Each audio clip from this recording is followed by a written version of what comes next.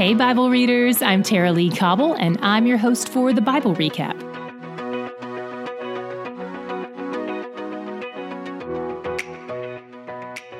About 7 weeks after leaving Egypt, the Israelites finally make it to the wilderness of Sinai, at the base of Mount Sinai. We've seen this mountain referred to earlier in Scripture as the Mountain of God, and it's probably also the same place as Mount Horeb. It seems to be one of God's favorite places.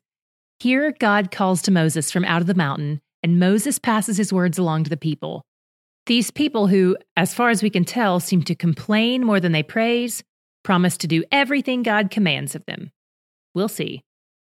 God says he's going to meet the people at Mount Sinai, so they need to consecrate themselves.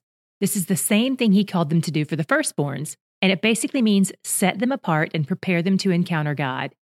It usually involves a bath and some clean clothes. And Moses also tells them to abstain from sex during this time, not because women are evil, but because things like seminal fluids and blood are symbols of life and death. As far as their laws for cleanliness are concerned, to be depleted of either of those things points to the depletion of life, which wasn't considered an appropriate way to honor the presence of the giver of life. When the people come to meet God, they cannot touch the mountain or they'll die. And if someone does touch it, no one is allowed to touch that person. That would mean the transfer of both the death sentence that person was carrying and the transfer of the power of God. It's kind of like grabbing somebody who's being electrocuted. God's power is not hypothetical. Being in contact with it has verifiable, dramatic effects. You may have noticed that he says they have to kill anyone who touches the mountain. It doesn't say they'll die from touching it. This is interesting here because it shows us that God regards killing as a different thing than murder. We see this again in 21:12 when he says, "Whoever strikes a man so that he dies shall be put to death." I'm not making any kind of political statements about the death penalty here. I'm just pointing out that Scripture makes a distinction between murdering someone and killing someone as a penalty, or even as an accident. The reason I'm pointing this out is because some people say God contradicts himself here by telling them to kill someone, then issuing the 10 Commandments only a few verses later. But the Hebrew phrase in the 10 Commandments is best translated as, "You shall not murder." Murder specifically is different than killing in general. The Hebrew word for murder is never used in the Old Testament when referring to war or capital punishment. So here they are at the mountain of God, and on the third day there's a big storm and a loud trumpet blast. God descended on the mountain in fire, and it was covered in smoke. Oh, there's also an earthquake. Then in the midst of the storm, a fire, smoke, an earthquake, and an ever-increasing, ear-piercing trumpet noise, God tells Moses, "Come closer. Climb the mountain that no one else is allowed to touch." And Moses does. God has a few things to tell him. Then we hit a section lots of you are familiar with, the 10 Commandments. So I'm only going to hover on a few points. In this section, it appears God is talking to Moses and the people are overhearing the whole thing. God opens by using his personal name with them. "I am Yahweh, your God." He reminds them who he is to them and how he demonstrated his commitment to them. He says, "I brought you out of slavery." By the way, we address slavery later and repeatedly when we can give it more time and attention, so stick with us. This is important. If you want more info now, scroll back in your feed to where we posted the February Reflections and Corrections episode from last year. We'll also link to that in the show notes. But if you can wait, we'll be posting that episode again this year at the end of the month. Okay, back to today's text. Here, in his words to Moses and the people, God starts by talking about who he is and who they are to him before telling them his laws. He opens with relationship. Then he gives these 10 words. That's what they're called in Hebrew. But just because they're called words and not commandments doesn't give them any less weight. They're still the words of God, which is why the translators often call them commandments instead. The first 5 words are vertical. They show us how to honor God. The second 5 words are horizontal. They show us how to honor others. The 5th word, which is about how to honor parents, acts as a kind of hinge which swings in both of these directions. The second word, the one about idols and graven images, it points out our natural inclination to worship things. Everyone worships something. Mostly we worship what we see regularly. The challenge for our idolatrous hearts is that Yahweh has no physical form.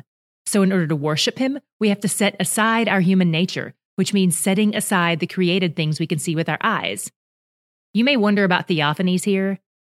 Even though God has no physical form, he does appropriate one from time to time. but he shouldn't be thought of as attached to or confined to that form. Some people even believe this commandment prohibits having images of Jesus or crosses. And it's definitely true that those things can be worshipped or idolized or treated as though they have magical powers. I've seen it. Honestly, I'm all for getting rid of pictures of Jesus, especially because most of them are Renaissance Jesus, all blonde-haired and blue-eyed and European. Anyway, the Israelites would not make any images of humans or animals because of this word. They know the human heart's propensity to worship things. So the only kind of art allowed in Jewish homes or synagogues is geometric art. It's a far cry from the cathedrals we see today. Not long ago, when an artist erected a statue of David in Jerusalem, some of the locals who love David broke its nose off because they take the second commandment seriously. I want to say a bit about the word jealous here because in this passage, God says, I, the Lord your God, am a jealous God. God's jealousy here is not like our jealousy, not at all. The Hebrew word used to describe God's jealousy here is only used in reference to God. The meaning it carries is more like protective or zealous. God is protective of and zealous for his relationship with us. God's jealousy is entirely different than the kind of jealousy you and I feel. The word used to describe that kind of jealousy carries more of a connotation of envy, like Joseph's brothers felt toward him. In the third word, we see how seriously God takes his name. There are lots of layers to this word, but I want to point out 3 in particular. The original use of the phrase, take the Lord's name, hints at carrying his name. Like we take his name with us wherever we go. We're marked by it. So he calls us to live lives that align with his name. Second, this word prohibits any kind of insincere or frivolous use of his name because it suggests we're not taking it seriously. Personally, I don't even like to use the acronym OMG because of what it represents. God takes personal offense to anything that diminishes his character or personhood, which is the next thing I want to point to. As we've talked about before, God's names represent his character and his actions. So taking the name of God in vain could also correspond to doubting that he is who he says he is, disbelieving his character. Many of us may have never misused God's name in our speech, but if we've doubted God's character in our hearts, this verse calls us out. After God finished these 10 words, 20:18 tells us the people saw the storm and the trumpet and the smoke, and they were afraid. Then Moses responds with something that sounds completely contradictory. He says, do not fear, for God has come to test you, that the fear of him may be before you, that you may not sin. So which is it, Moses? Should we be afraid or not? You're sending mixed messages. The first use of fear in Moses' statement, do not fear, carries the meaning of dread. It's the same word used in Genesis 3:10, where Adam sinned and he was afraid, so he hid from God. That kind of fear drives us away from God. In Scripture, this kind of fear is sin adjacent. It's either a response to sin, or it leads to sin, or both. That is the kind of fear Moses is telling them not to do. Then he says, God has come to test you, that the fear of him may be before you, that you may not sin. This is a different word for fear in Hebrew. It carries the meaning of reverence and awe, and it's joy adjacent. It has the effect of drawing us to God. The fear of God is comprised primarily of delight and awe. It moves us toward him. It's the way we feel about the Grand Canyon. We take long trips to get to it, to stand on the edge of it with our eyes and mouths open wide, taking it all in, while simultaneously being fully aware that it has the power to kill us. Awe and delight and respect. That's the kind of fear we're supposed to have toward God. And as Moses said, that kind of fear keeps us from sinning against him. It produces righteousness in us. We have to reframe the way we think of the fear of the Lord because most of us picture it as him throwing out lightning bolts on any sinners who dare to darken the door of a church. It's not what it is. And when we think of it in that way, we malign his character, which is, as we just talked about, a kind of taking his name in vain. We hit a section in chapter 21 that is just a general outline of how to live in society with civility and respect for each other. It's aiming to establish ideas of justice and morality that will promote a culture that thrives. In general, it seems to be less about how to treat people and more about how to handle those who mistreat people. It reveals God's desire to protect and respect life, including life in the womb. because all life points to the giver of life, and especially humans who are made in God's image. Speaking of which, what was your God shot today? I loved in 19:5-6 where he called Israel his treasured possession, and he told them they were a kingdom of priests. Priests are mediators. So if the Hebrew nation is a kingdom of priests, that means there has to be someone else on the other side of them that needs to be connected with God through them.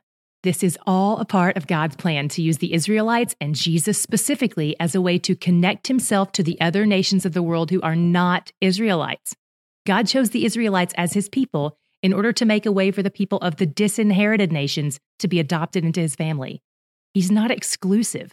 He's just specific. He's drawing people from all nations to him through Christ. And he's where the joy is. Are you following us on social media? We are on Instagram, Facebook, Twitter. You can find it all linked in the show notes.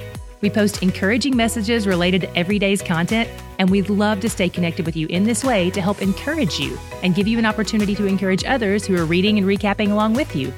We also have a great discussion going on over at the Facebook group for our Patreon supporters. If you want to join that, all you have to do is opt into our Patreon for just $3 a month. We love being a part of those conversations, and we would love for you to be a part of them too.